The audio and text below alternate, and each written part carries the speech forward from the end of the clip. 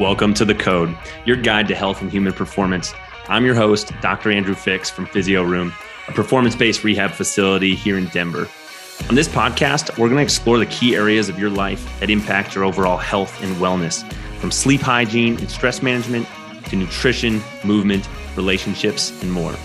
We bring you conversations with industry experts and top performers to share strategies they have for cracking the code on health and human performance. Now let's get to today's show.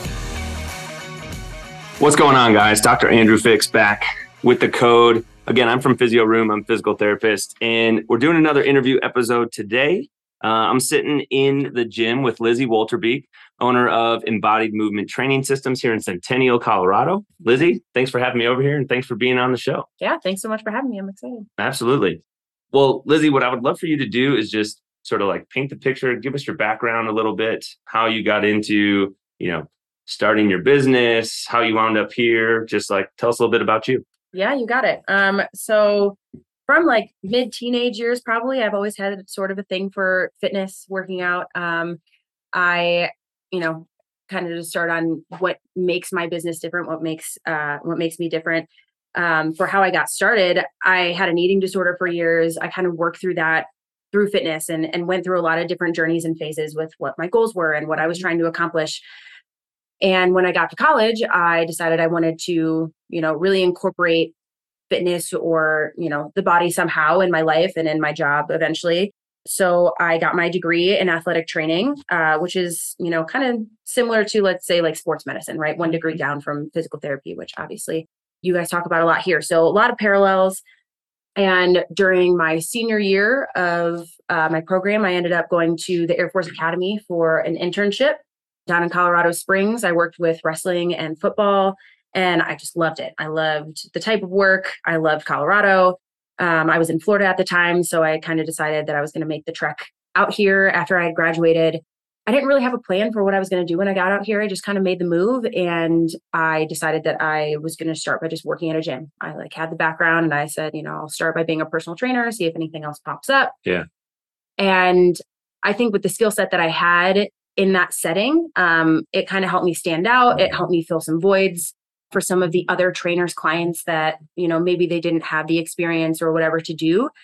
And kind of got my, my rhythm into it, really started to enjoy the type of work that I was doing and started to really differentiate who I was and, how I wanted to work with people. And after about a year of working for a corporate gym, I decided to branch out on my own.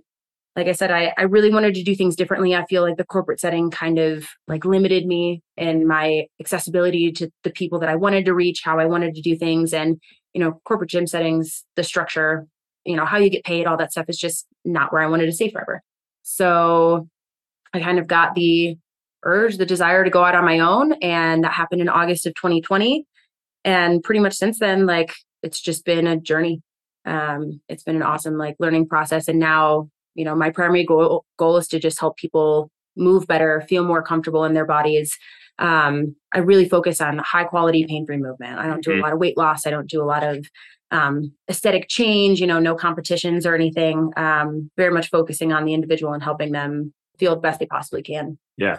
Yeah. And I hear you say that a lot, high quality, pain-free movement, making sure people are moving correctly and understanding, and learning how they're supposed to move with various activities, whether we're talking about squats or deadlifts or whatever that might be. Yep. But it's been a while since I talked to you about, moving from Florida to out here. But so many people do that, right? They come to Colorado and then they decide they're going to move to Colorado, whether they have a plan or not. Right. I talked to someone recently who just moved here back in November, and they were like, yeah, I left Ohio and I just came out here to visit somebody. And then I decided I was going to move here and just figured it out once I got here. Totally. I hear that story a lot. So what types of different sports and activities and things did you enjoy doing while you were growing up? Yeah. I actually, as I was always athletically inclined, but I was never really talented at any sports. Sure. And I had a hard time really getting into competitive sports. I didn't like team or group activities very much. I was a lot more of a lone wolf in that sense. So I started lifting and getting into exercise in that form, weightlifting, when I was probably 15 or 16.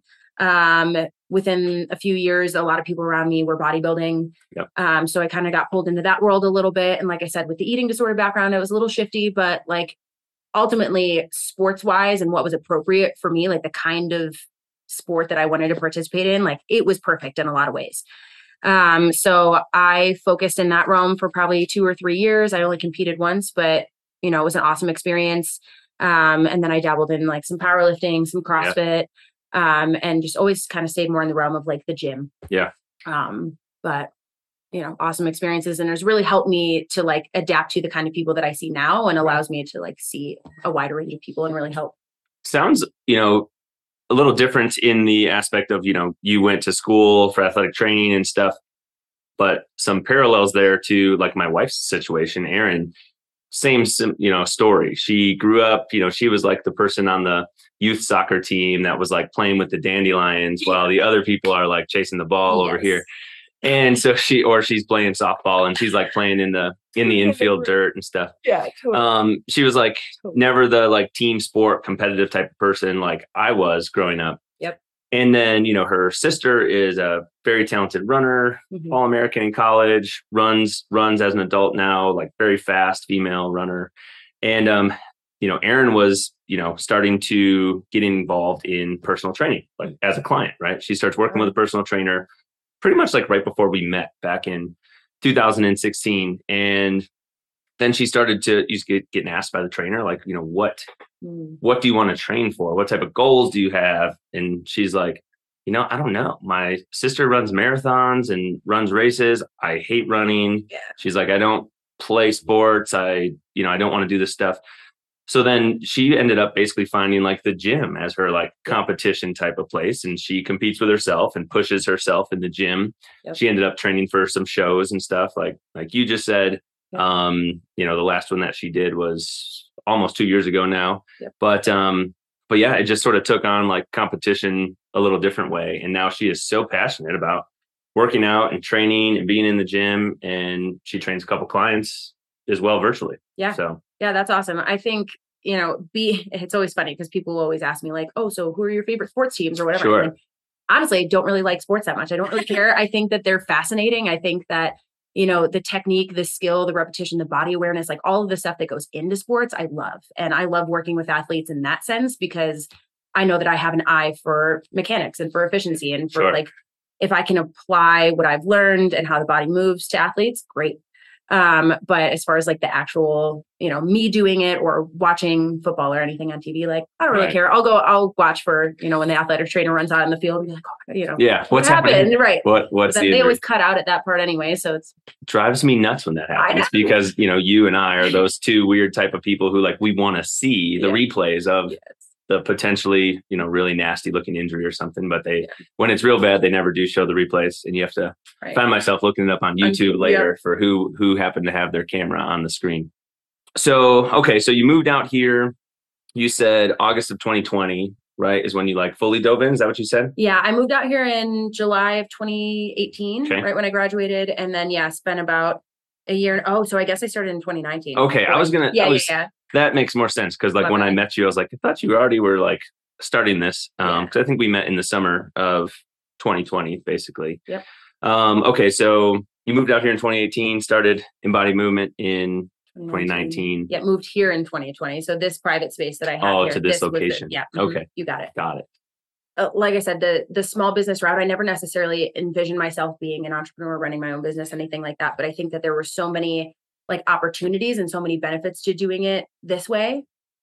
And as far as like building and growing a business, also you being in BNI and like having the opportunity to network and to like market myself in a more authentic way, in a personal way, because, I care about helping people. Like I know everyone says that, but I want to learn about your life and learn how your life has been affected by your chronic pain or the injuries and surgeries that you had 10 years ago. And, kind of fill in some of those gaps for people who don't quite understand why they're not feeling the way that they want to be feeling when they're moving, or they're constantly hitting plateaus or getting stuck. Those are things that I love to learn and help people with. There's a theme here on this show for any of you guys listening that you can hear whenever we interview somebody. It seems like we, without necessarily prompting from me, we wind up on this topic of like the purpose of your business and the passion in your business is, it's more of a relational aspect than a transactional aspect. Totally. Like, of course, yes, there has to be finances in order to, allow you to help people and work with people in the way that you want to, and that's going to help them. But that's not the goal, right? The goal is to build relationships, and then the relationships is what's going to help them accomplish what they're looking to do. And then the finances just figure themselves out at the end of the day when all that gets taken place. Yep. I like to say the margin fuels the mission type of thing. Like, there has to be money in order to allow you to reach your mission or to chase your mission, but that's the goal. The mission's the goal. So, it seems like a lot of potential trainers do that end up going out on their own. You started working at a corporate place, and I think the thing that people see maybe is like, maybe there's more security in a big corporate setting, but usually people end up feeling like, but I can't do what I really want to be able to do unless I go out and do this thing on my own. So have you, since you decided to leave the corporate setting, start your own business, have you ever had any, like, I don't know if regrets is the right word, but have you like missed that corporate setting at all? Or are you like so happy that you have this now, and even though there's different challenges, it's been worth it for you? Definitely more the latter, but like there are, like we were talking about before we started, some of the illusions of security that we like really relate to corporate settings like that, right? So it was nice to walk in and have a pool full of people to pull from that I didn't, and have call lists of people that I could contact, and, just have more repetitions, especially when I was learning how to talk to people and how to sell myself, because it's necessary. Like, that really gave me the opportunity to like build confidence and security in myself. Which I appreciate. It served the purpose that it should have, but definitely since I've been off, like I said, it's everything else is so much more authentic, and everything else just kind of flows into my life in the way that I want it to, versus that sort of like forced, like, inauthentic interaction that I was having on a more regular basis. So love this. I mean, definitely comes with its ups and downs. But at the end of the day, we have to work no matter what. And this is what I love doing. And it's the best, possible scenario that I could have gotten into, I think. So yeah, we all can't win the lottery. Right. I heard a story yesterday. I was listening to sports radio, and someone was talking about, putting some money into like lottery tickets because there was some $400 million take home prize or something. And how they got on this topic was like, one of the NFL team owners recently, like a few days ago or a week ago, just bought a title belt from Muhammad Ali's boxing days for $6.1 million to get this piece of memorabilia. And so then they were basically debating on the show, is there anything that you would spend $6 million on? And basically the guy said, even if I won this $400 million lottery, I would not spend $6 million on a piece of memorabilia. But yeah, to each their own. But yeah, I'm with you. If you are going to have to work anyways, right, you might as well be doing something that you're like extremely passionate about. Yes. Because you could make money over here, you could make money over there, and where are you going to be the happiest at the end of the day? Yeah. So what I would love for you to do, since you started, this business in a different location in 2019, and then 9 months later or whatever, the COVID pandemic starts. Yeah. So you were relatively new, like in your own personal business. And we've talked to a couple people that, of course, have their own business who have like gone through this pandemic together. Yeah. But what was that time like for you, not even being a year all into your business, and then the world kind of shuts down for a couple weeks or a couple months there in early 2020? Yeah. Super interesting. Because like you said, I dove in head first, not having any of the skills or the knowledge necessarily to do what I was doing. My wife was the one who, like my wife now is actually the one who kind of helped support me and encourage me and give me a lot of the steps to starting my own business. And she supported a ton of that while I was going through it, and, suggested I do BNI and like really just helped me navigate the process. So I think having her there like throughout the entire beginning, and then when the pandemic hit, having that support system was huge. And it also helped me to realize that like I can be resilient, I can shift, I still have the capacity to face challenges, even though I'm new and it's not something I'm necessarily comfortable with. Yeah.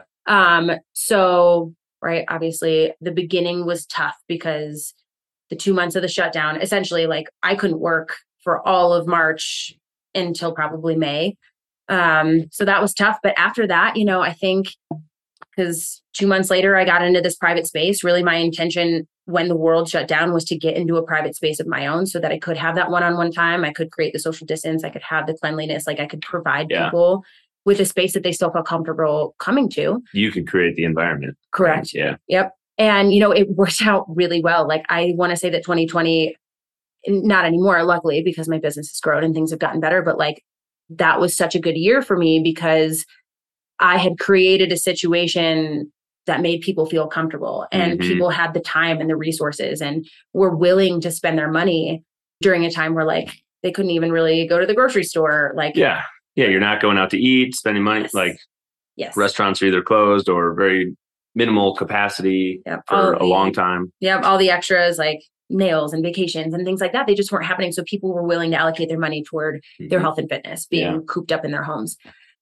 And so really that whole year and well into probably the first half of 2021 was just awesome. And I was busy and consistent. And that was actually when I came up with the idea to add on an employee in April of 2021. And one of my clients had been working with me for about 4 months. And I had mentioned it to him because he noticed how busy I was. And I was like, I'm really looking for somebody like that I can bring on as an intern that's moldable, that has the education that I'm looking for. Like I'm okay with a little bit less experience because I want to create help them create their style and make it mesh with my brand and everything like that. So I brought my employee Maddie on in May of 2021 and she started taking clients of her own in August. Yeah. Isn't that crazy? That's been a year. Yes. It's been a year. Yeah. It's about to be, it's about to be August next week. Yeah. We were as of the recording of this. So crazy. Yeah. So, and then unfortunately, like the world kind of started to shift back, right? I became blatantly aware of how much money and time and resources people normally allocate to other things. Sure. And, everybody was super stir crazy and wanted to take vacations and we're going back out more often without masks. So people were getting sick. And it was just like, there was so much variability there that then became a challenge. But, I would always kind of tell myself, like, if I could handle the challenge of the pandemic, I could handle the challenge of going back to real life. Yeah.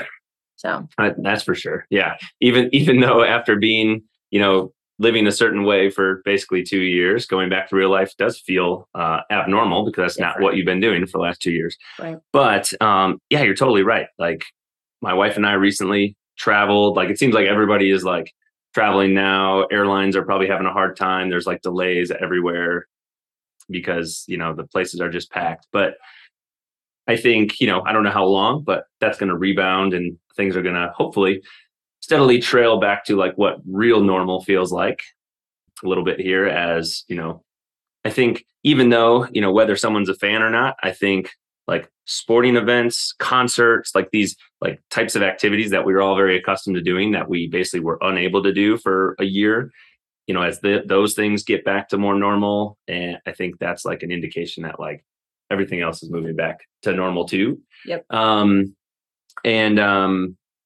think you started to go down this path of, you brought on a team member to your team, which opens up a whole new set of challenges, right? Sure. Where you're not now the only person that you're responsible for. There's someone else's thoughts and ideas and whatnot to take into consideration when you guys are making decisions, even though you're the owner of the business. So how have you seen, some like growth or change in yourself in the last year, having a team member that you share space with and collaborate with and strategize with and things like that? Yeah. I mean, it's been interesting, right? Because same thing, like I knew that was a next step in growth that I wanted to take. I was staying for a long enough period of time where it seemed really appropriate. And, and then things kind of got tossed up and it became hard. And then she was entering a situation where there was more variability than there had been in 2 years. And I think for us to work together to navigate that it was really challenging. But I saw myself kind of showing up. I've always wanted to like educate and teach. I feel like most of who I am as a personal trainer, even with that title, I don't feel like it quite gets at all the things that I do and that I want to be doing. But so to kind of be like a mentor or to educate somebody on like my process and what I went through. I mean, I started my business when I was 23. 23 or 24. Yeah. And Maddie's also, she's 23 now. She was 22 when she graduated and kind of signed on. So I have like a special spot in my heart for her because it's hard to just like go out and start doing something. Yeah. And like I said, I had a year to get my feet on the ground and to like have that sort of security blanket and figure it out that like she didn't get. So I tried my hardest to like just give her information, ask her questions, like make her feel like she had a safe space to give input. Take as many opportunities as I could to just like teach her stuff, because that's the only way that you learn when you just go out and do this experience and mentorship. And so, it's been really fun when I have my life together and when things are good and I can show up for her. Like, it's very exciting. It's very fulfilling. It's very, it adds a ton of value to my life and my day and my business. Yeah. But it definitely is hard when you're like struggling personally, things in your own life are kind of going. And when it's just you, some of that stuff can sort of happen and nobody gets affected. Right. You're not accountable to anybody but yourself. Right. Yeah. So there definitely have been times where like, she's been strong and resilient and stuff when I've kind of struggled and I got really lucky, not everybody can bring on a person and have them stick around for a year, especially when things, when there's a lot of variety. I mean, I changed a lot of things over the course of the first couple months that I brought her on. And as far as business structure, pricing, like what I was doing, because I was trying to adapt to circumstances and stuff. And she just like was a trooper about it. Yeah. Isn't it interesting how, no matter the dynamic, like what role you're in, what role she's in, like, okay, yes, you're her boss. At the end of the day, you sign her paychecks type of thing. But isn't it interesting how we all need support? No matter, you could be the top position at some X, Y, and Z company, but that doesn't mean that you always are going to have it all figured out and have your life together. You're going to need support from people that, according to the organizational chart, might be below you. So, I mean, we all need that at the end of the day, which is what I think makes, having like a team environment or having other coworkers or friends and whatnot so valuable. And then you kind of mentioned, you don't think that trainer or personal trainer kind of like is a title that encompasses all of what you do. And I would agree. I grew up, in the team sport type of aspect, like played a couple sports in high school, 3 sports in high school, 2 sports in college. So like the term trainer in my head is, linked with the athletic trainer, right? Because you never would say the term athletic trainer when the coach says, hey, your knee hurts, go see the trainer, right? Yeah. Go see the athletic trainer or go see the AT. Yeah. And so when I hear someone talk about a personal trainer, well, depending on how you work with clients, you're doing a lot more than just, coaching them through a couple movements from an exercise standpoint. You might be coaching them through their life. You might be coaching them through different obstacles that they have going on outside of their life that are impacting what's going on. You might be coaching them whether or not you are telling them what to eat. It might be like, hey, food choices, this type of thing. I like to use the term coach more than trainer because I think the coach is maybe a more broad encompassing term that like I'm your guide here type of thing. I can't do it for you. Like no one would say that the coach maybe is not quite as important as the players on the field in a team sport thing because they didn't win the game, but they guided the team to whatever the outcome was. So gave them the resources, all thing. It's funny because when I was in school, everybody would always, like all the athletic trainers that were in the space and working would always get frustrated when people call them a coach because they felt like it reduced like their title. And I guess like in that sense, I understand, but like you said, it's so much more than just like coaching people on movements or teaching people how to do something. Right. And I value my education and my internship experiences, the mentors that I had along the way so much. Like, I just feel like I got such an incredible, like, understanding of how things play into each other. And that, like, to me, exercise is on the rehab spectrum. Like everything's from, immobile and incapable of moving to like peak performance, and everything in between can be rehabilitative, can be injury preventative, can be, can help moderate or modify people's chronic pain and just like daily experience. Cause everybody has that, right? Like, I don't know anybody who doesn't have an ache, pain, stiffness, like something, right?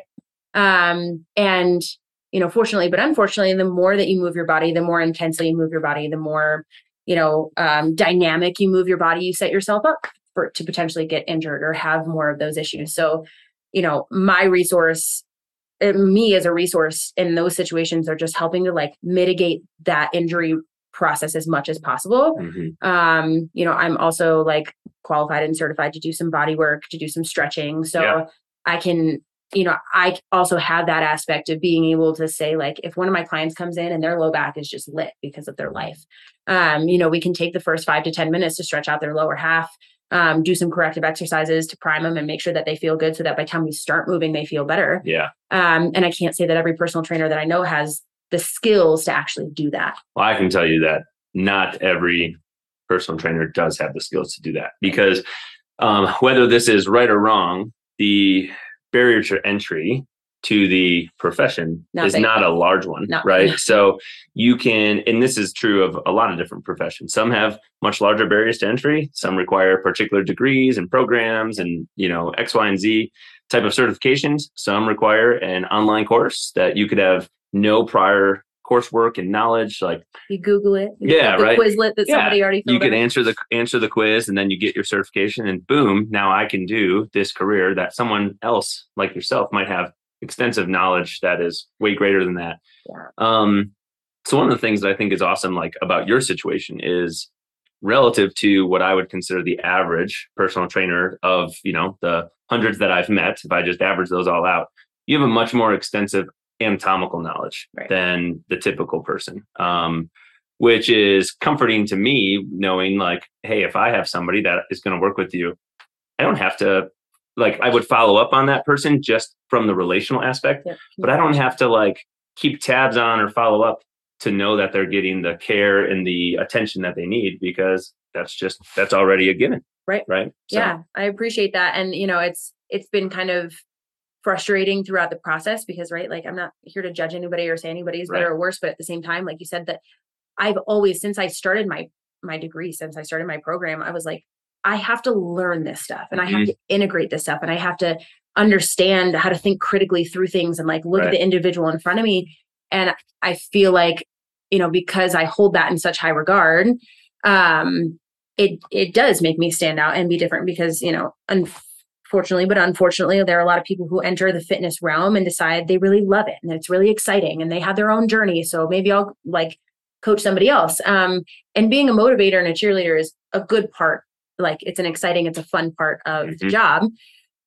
But, we also have the potential to really hurt people. Like we're working with people's bodies where they're moving heavy objects, odd objects, like intensely or more frequently than they do in their day-to-day life. So like you really have, in my opinion, you really just have to have a solid understanding of all the factors and how to make changes. What's going on, Code listeners? Dr. Andrew Fix here. And I want to tell you about our friends at Element. Element makes a tasty electrolyte drink with everything that you need and nothing that you don't. That means the science-backed electrolyte ratio of sodium, potassium, and magnesium, and none of the junk. No sugar, no coloring, no artificial ingredients, no gluten, no fillers, no BS. And that's why I use it. I've been taking Element for 2 years now, and I absolutely love the stuff, and I wouldn't want to exercise without it. For all of you Code listeners and friends of Physio Room, Element's offered a special to you guys, and I want you to take advantage of it. Go ahead and visit drinkelement.com/physioroom. That's drinklmnt.com/physioroom to receive that special offer. You're going to get a free variety pack with any purchase that you place. And I can't wait to hear what you guys think about it. Thanks so much. I've kind of we've gone on some tangents here, but what I wanted to sort of like ask you, and maybe back up just a touch so that you have an opportunity to dive back into, who you work with, what you do here at Embodied Movement Training Systems. So if somebody's listening to this podcast and, what would you tell somebody that you meet out in the community about like what they can expect when they come in here? Like, what is your process like of working with a client? You meet someone new, they decide they're going to come in for that like initial visit with you. What can someone expect to work with you guys? Yeah, totally. So we always do a free 5-minute consultation to introduce. It's always in person because we do extensive like movement assessments, which to me is the most valuable part about coming in for a consult with us, is that we take the time to look at how you move before we have you move intensely and with weight, right? Like when I was at 24 Hour, Their consultation process looked like 5 minutes of talking and 45 minutes of making people sweat. Mm-hmm. And like, I understand, but at the same time, there's a lot more information gathering. So I kind of built the consultation based off of my evaluation process when I was in school, going over history, going over goals, going over personal life, going over like really getting to know the person in front of me so I can understand what factors have contributed to where they are right now and where we're trying to take them. Yeah, it's always fun when I get to, whether I'm like filling out papers or this is on a digital, iPad or computer, and I get to that question on some sort of like history form, and it's like surgical history, and there's like usually not enough lines for me to write down all the stuff that I do. It's like, all right, I've had 5 major surgeries. There's not 5 lines here, so let me try to write as small as I can to fill this in. Oh, yeah. But yeah, okay, so you have them. You go through an extensive history and getting to know all of the facets about that individual. Yep. And then we move into the movement portion, the movement assessment portion. I always go over a squat, a hinge, a core stability test, an overhead range of motion. And then depending, I have a lot of people who come in and say, like, my hamstrings are just really, really tight. I'll do a mobility versus stability hamstring restriction test, just to kind of see, is this really a flexibility issue or is there some strength deficit here that we're missing? What do you tend to find with that? A lot of the times it's stability more than right. mobility, right? They're having weakness in their hips and their core. They're not able to, get their body and their brain to feel safe enough to have that range of motion in their hammies. So, but all good information to have. And most people are, have the wrong idea, which is understandable, but it really helps. And I think that portion is so important because it really reflects back to the client, like, oh, like, these are all the things that I'm doing that have never felt good or that feel just off. And we'll make corrections during some of those portions and I'll give more cues and I'll see how they respond. Like, it's also some feedback for me to see how engaged is this person, how mindful are they willing to get when I give them a verbal cue and they try to execute, like, can they self-reflect in that moment? Like, did I do what she asked or did I not? Right. Tons of intricacies in there, but like very, very important for both of us, in my opinion. And then at the end, we'll go over like general idea for plan program. And I always like take people through phase programs. I've used kind of like a 3-phase model to where when I was in school, we learned like certain week periods. The first adaptations that you get are more like neural, right? They're brain adaptations. It's coordination. It's all the stuff that happens very quickly when you're mindful and intentional and do it repetitiously, I guess. And then next phase is more actual like strength building, right? Muscular adaptation, habit forming, all of that stuff, getting out of pain, feeling stronger, feeling more mindful, whatever. And then in that phase 3, it's really just like, how do we, now that we've established the foundational strength and we've really been intentional and we have new patterns, like, how do we set you up for long-term sustainability? And like I said, it's a process that I built based off of things that like hours and hours of working with people and just seeing what the best way to set people up for success was. So, and then after that, people come in and they start executing their program, and it's all very personal and individual based off things that I found in the assessments. And, it's adaptive, and we're able to like I said, if somebody comes in one day and they're like, hey, I'm really not feeling well. We have other options. You see, and that's the part right there that, like, one of the major factors that I think sets apart a good coach from a not quite as good coach is the ability to adapt based on the scenario that's in front of you. Like, maybe you have planned a relatively heavy deadlift day for somebody, or a squat day, or whatever it is, relatively heavy intensity day. But then they come in and told you, my new baby was, my 9-month-old was up all night. I got 2 hours of sleep. Well, there's a good chance that you're probably going to scrap the plan that you had, adapt it based on the scenario, because their body's probably not in the best place, even though they could potentially, handle that.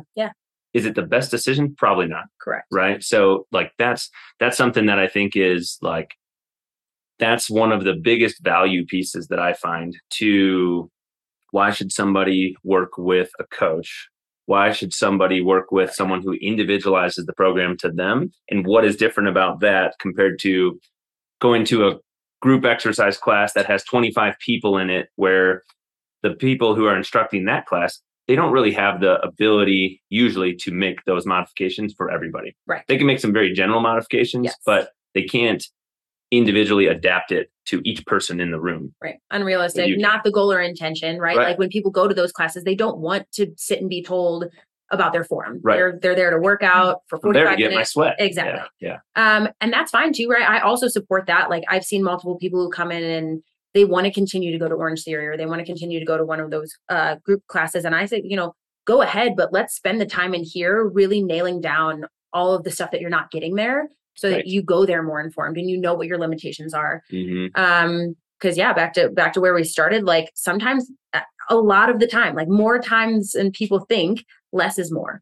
And it's hard, right? Because people think like, well, I'm paying you to make me sweat. I'm paying you to put me through, to make me sore and to do all this extra, right? Because just the way that they relate to exercise in their body is through this lens of like diet culture and like really big fitness. Like, and my goal is to bring people back to reality, right? Is to focus on longevity and sustainability and say, you had a night where you had 2 hours of sleep, high stress, probably didn't eat enough, probably didn't drink enough water. Like your body's not set up at this point to do these things. Mentally, I understand that we could push through, and that's an important piece too. Like there are also days where you're going to come in and you're going to feel like crap and you don't want to be there.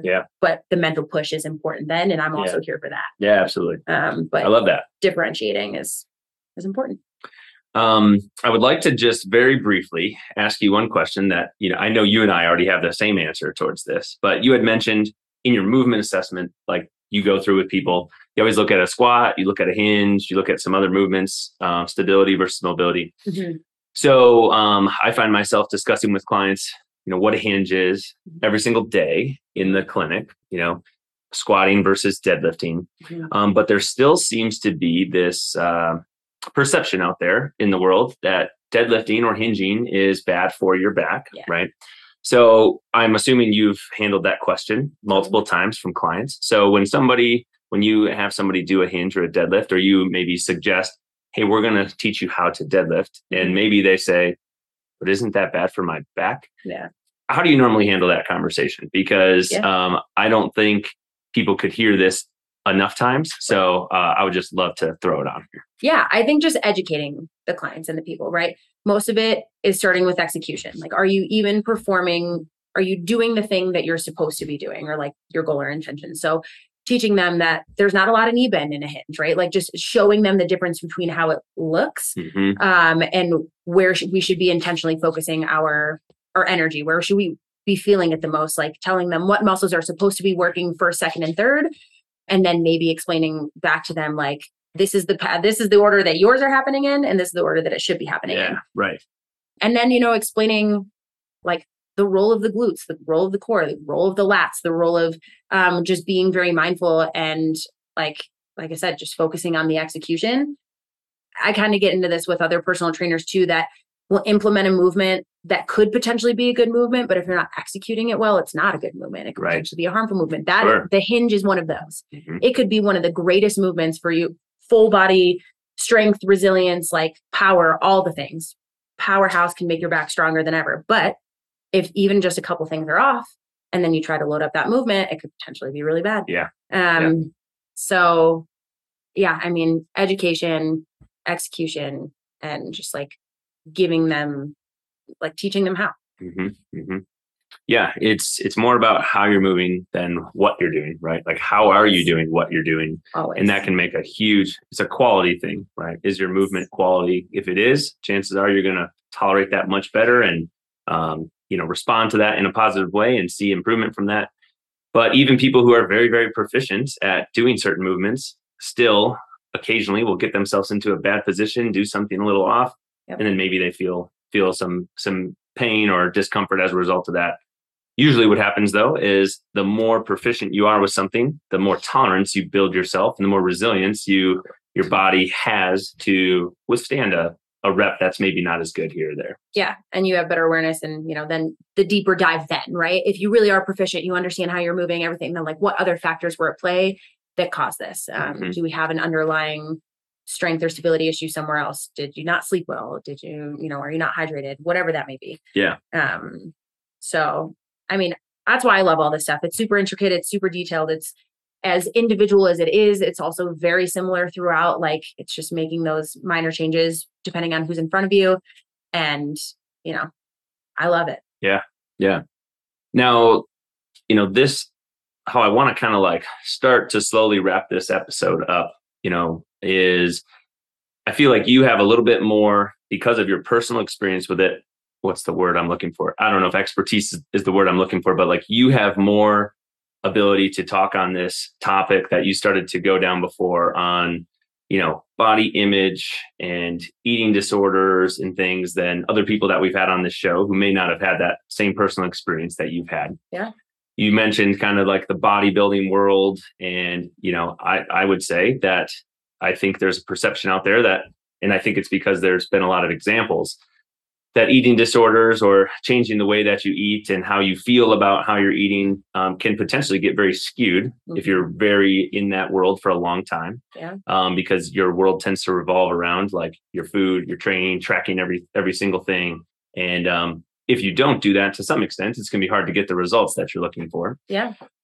So there was a recent story that I just saw on Instagram yesterday. I decided to share it to my page. The 2022 track world championships just happened. Or I don't even know if they're 100% done, but they're like most of the way done. If they're not, just happened in Oregon. And I was sort of like trying to stay tuned in to some of the highlights. And one of the runners, and hopefully I pronounce her name right, Kiera Diamato, she's a U.S. marathoner. She took 8th place at the World Championships a handful of days ago. She was, she's a world-class runner. She's thin. She just happens to be, maybe taller than the average runner. So she's like sitting out somewhere, like at a park or at a restaurant or something. She ends up talking to this random gentleman. And, oh, hey, what do you do? Are you here for the World Championships? Whatever. And she's like, yeah, I'm actually a marathoner. She didn't tell him. I just took 8th place in the world. Yeah. And his response was, wow, you look big to be a runner type of thing. Right. So it was like a body image type of comment that what she ends up saying is she's heard this many times over the course of her life because, like you said, going through the pandemic, you had a great support system and people around you. She was able to handle this scenario like in a good way and not let it sort of like derail her and send her down the spiral because she has a great support system around her. This is not the first time she's heard this. Yeah. She has a lot of great coaches and individuals that support her. But I think this is something that happens often. And when I shared this to my page, especially being a male, I got a handful of other people commenting like, hey, thanks for sharing this because I've heard this before in my life. Yes.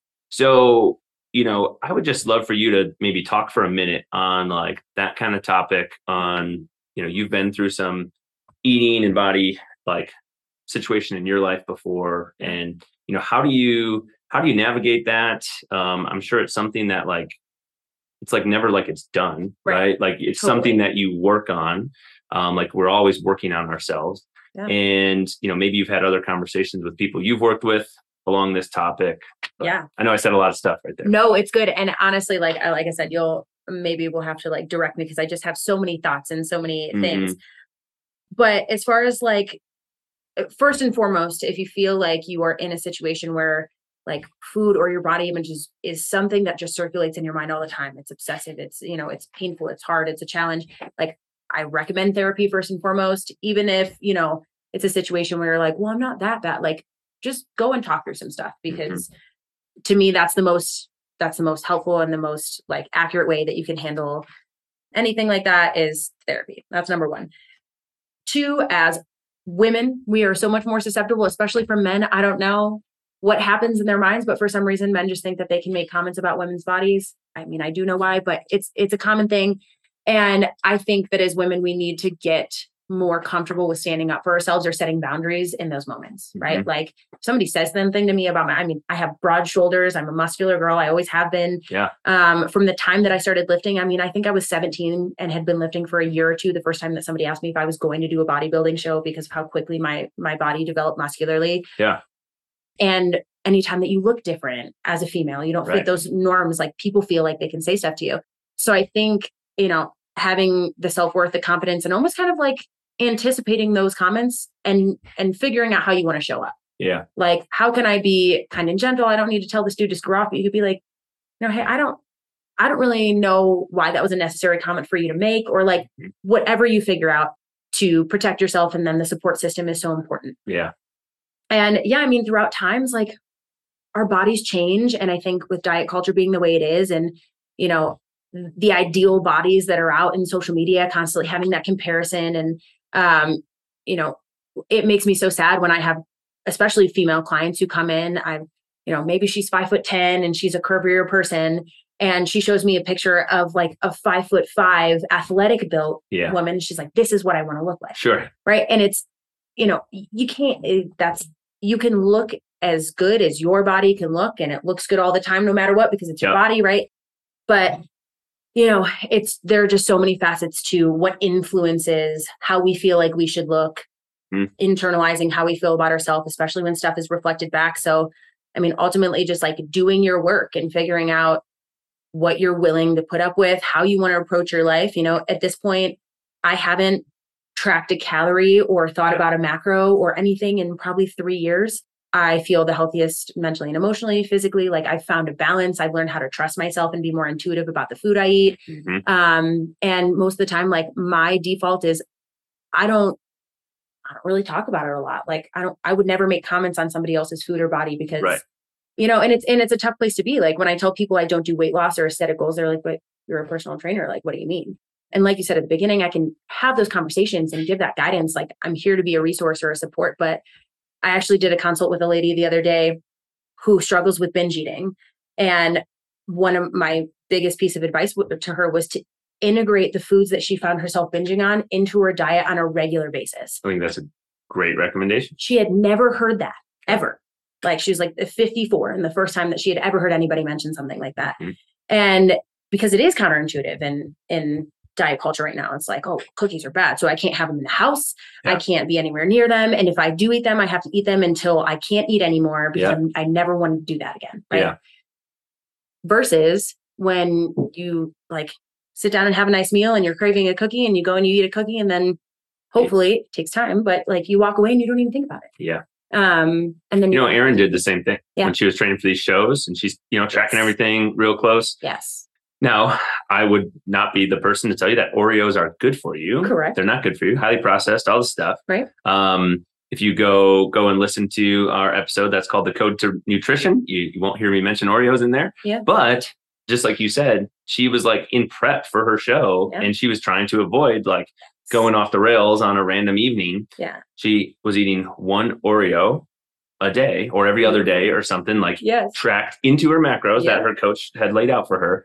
But so that she was like, I'm just going to give myself just a little bit of this so that it's not haunting me in the cabinet over there. So I think it's a great recommendation. And even in that situation, like it upsets me when people take general population, like longevity based fitness goals, like weight loss goals, and then they approach it like they're a bodybuilder. Right. Like you don't need that kind of rigidity. You don't need that kind of restriction. It's going to be worse for you mentally and physically. I mean, like I said, whole other tangent, but people who say that you can't eat a dessert every day and still have abs, like you're lying, because you might not be able to sit down and eat an entire cake every day. Sure. But like you have a bite or two of cake at a time when like you feel secure and confident enough with food that you can have a bite or two, feel the satisfaction and walk away. Like that's asinine to most people because they think like, oh God, I just could never control myself in that way. And trust me when I say I spent 10 years in a binge restrict cycle feeling controlled and just absolutely obsessed with food and my body. And through therapy, time, healing, all this stuff, incorporating the foods in, like I don't feel insecure or unsafe with any food anymore. And it's like the most liberating feeling. It's different, right? Because like you feel like the control's back in your hands type of thing. Right? Like it's not controlling you, you're controlling it. Correct. So that's the No, I appreciate that. Totally. I just kind of wanted to talk on that because we haven't gotten into this type of conversation on any other episodes that we've done. And it was relevant to this like recent post that I saw. And, I don't know who this person was that made this comment. The comment is, first of all, it's uncalled for. Right. It's unnecessary. Like talk about something else. I mean, my God, talk about the weather or something for crying out loud. And then second of all, this woman is in like scroll credit. She's in like peak shape. She does not look big for a runner. She's just tall. Yes. Right. She is tall. She is super lean. Yes. She's super fast. And yeah, I mean, maybe the average, like really, really high level endurance runner probably does tend to be a little bit shorter. That's a more economical, like efficient situation. Yeah. However, then say that. Say, wow, you're really taller. Yeah, exactly. Because those are different words. Big and tall are not the same thing. Yes, yes. And even though we kind of use them a lot at the same time, but that's not the messaging. Yeah, that's not what the person hears you say, right? Right. And a lot of times we don't think about how something might be received before we say it. Yeah. We just say things, and unless you are, whether it's called out on it or questioned back after the fact, like people just get used to making these comments and then they keep doing it. Exactly. But if someone were to ask them, why, in like a very polite tone, like, why did you think you needed to mention that? Correct. Right. I don't know that they would have a response back, because they've probably never been asked that question before. Right. Yeah. And that's where I think the boundaries are important, because not only are you standing up for yourself, but you're teaching that person what's okay and what's not okay. Yeah. And when you don't have, the security, and it's hard, right? It's hard to speak up in those moments, but when you don't have the ability to stand up for yourself, then they're just going to continue to go around and do it because they don't know. Yeah, exactly. And then really quick, just off of what you said, there's no one body type for any situation, no, right? There's not. And how you look does not necessarily correlate to your level of health, right? Like I can promise you that when I was 7% body fat and 120 pounds, and ripped. Yeah. I was so much less healthy than I am at 135, 140 pounds, eating well, sleeping enough, drinking enough water. Like just because somebody looks really fit doesn't necessarily mean that they're healthy. I think that's an extremely important thing to mention. And I think it gets a little confusing, right? Like in culture and in society, we see these magazines, we see all this stuff, but we have like two problems going on, right? We have the average person in the United States is unfit and unhealthy, right? Overweight, obese, high percentage of those things, high percentage of type 2 diabetes, things that, we have control over that we could improve. Now, the FDA and stuff isn't helping us do this, and government's not helping us do this, because what's getting promoted doesn't help promote health and wellness. Yes. But we also have a skewed perception of like what healthy is, because we see people, like you just said, someone who's like absolutely shredded. That doesn't mean they're healthy, right? That means they're really lean and potentially very muscular. Yes. That doesn't mean that they're healthy. Right. They might be doing a lot of other things. There might be a lot of Photoshop and steroids and who the heck knows what else is going on to make that person appear the way that they do. But, we got these two ends of the spectrum. Yeah. When really we probably need to be in the middle somewhere, right? And have a little bit of balance, and having, depending on how you're talking about health, right? It's what you eat and how your body looks and feels, but it's also, what's your stress level and what are your community relationships like, and what's your family life like, and what's your work, and like health is a very multifaceted thing. So yeah, and those things can affect your physical body. I remember at a point where I was going through a lot in my life, lots of stress, lots of changes, lots of things, and I got very physically ill as a manifestation of all of that, like mental and emotional stress. I put on 30 pounds in like 3-4 weeks, like short period of time. My body just started packing things on, right? And I didn't change anything. I didn't change the way I was eating or exercising. And actually the resolve of that situation was working out less and eating, more often, and drinking more and sleeping more, taking more days off, like, because stress can be such a thing to where it has more control than any control that you try to like take in. So, obviously that's a little bit more of a unique situation, but it's real and it matters. And if you're somebody who's like really struggling to get to a place that you want to be, look at your stress levels first. Like look there, how many things are happening that are just absolutely creating chaos or turmoil in your life. Yeah. And then, maybe try to modify that first, because eventually your body thinks even good stress is stress. Yeah. And we can't handle stress. And so, Right. Well, and I think, there's just another kind of point to the solution, or, the direction that you should go to help address a particular problem isn't always intuitive, right? It's not always what you would think. Like, you just said the answer was a lot of the things that I wasn't doing. It was the opposite. That's why it's always important to have resources and coaches and things at your, that at your disposal, that people that you can reach out to help you look at a scenario different than what you're seeing it yourself. Like take that 30,000 foot view at the scenario, because it's hard to see it when you're in it, type of thing. Yes. Well, we could keep talking about this forever, but I want to make sure if someone was listening to this and any part of this episode resonated with them, they want to be able to reach out to you, get in touch with you after the show. What's the best way for people to get in contact with you, whether that's, social media or however it is? What's the best way? Yeah. My website has the most information on it. My phone number, that's how you email me to book a consult. So it's www.embodiedmovementts.com. Super easy. Both mine and Maddie's information is on there, so you can take a look. We are also Embodied Movement _TS on Instagram and Embodied Movement Training Systems on Facebook. Any of those ways are good resources for us. Awesome. Lizzy, this was great. We'll put those, website, social pages and things in the show notes for this show. So if you guys are listening to this, you'll be able to find those. If you have any issues with that, please reach out to us at the code, or type those things in that you just heard Lizzy say. But thank you so much for your time being on here.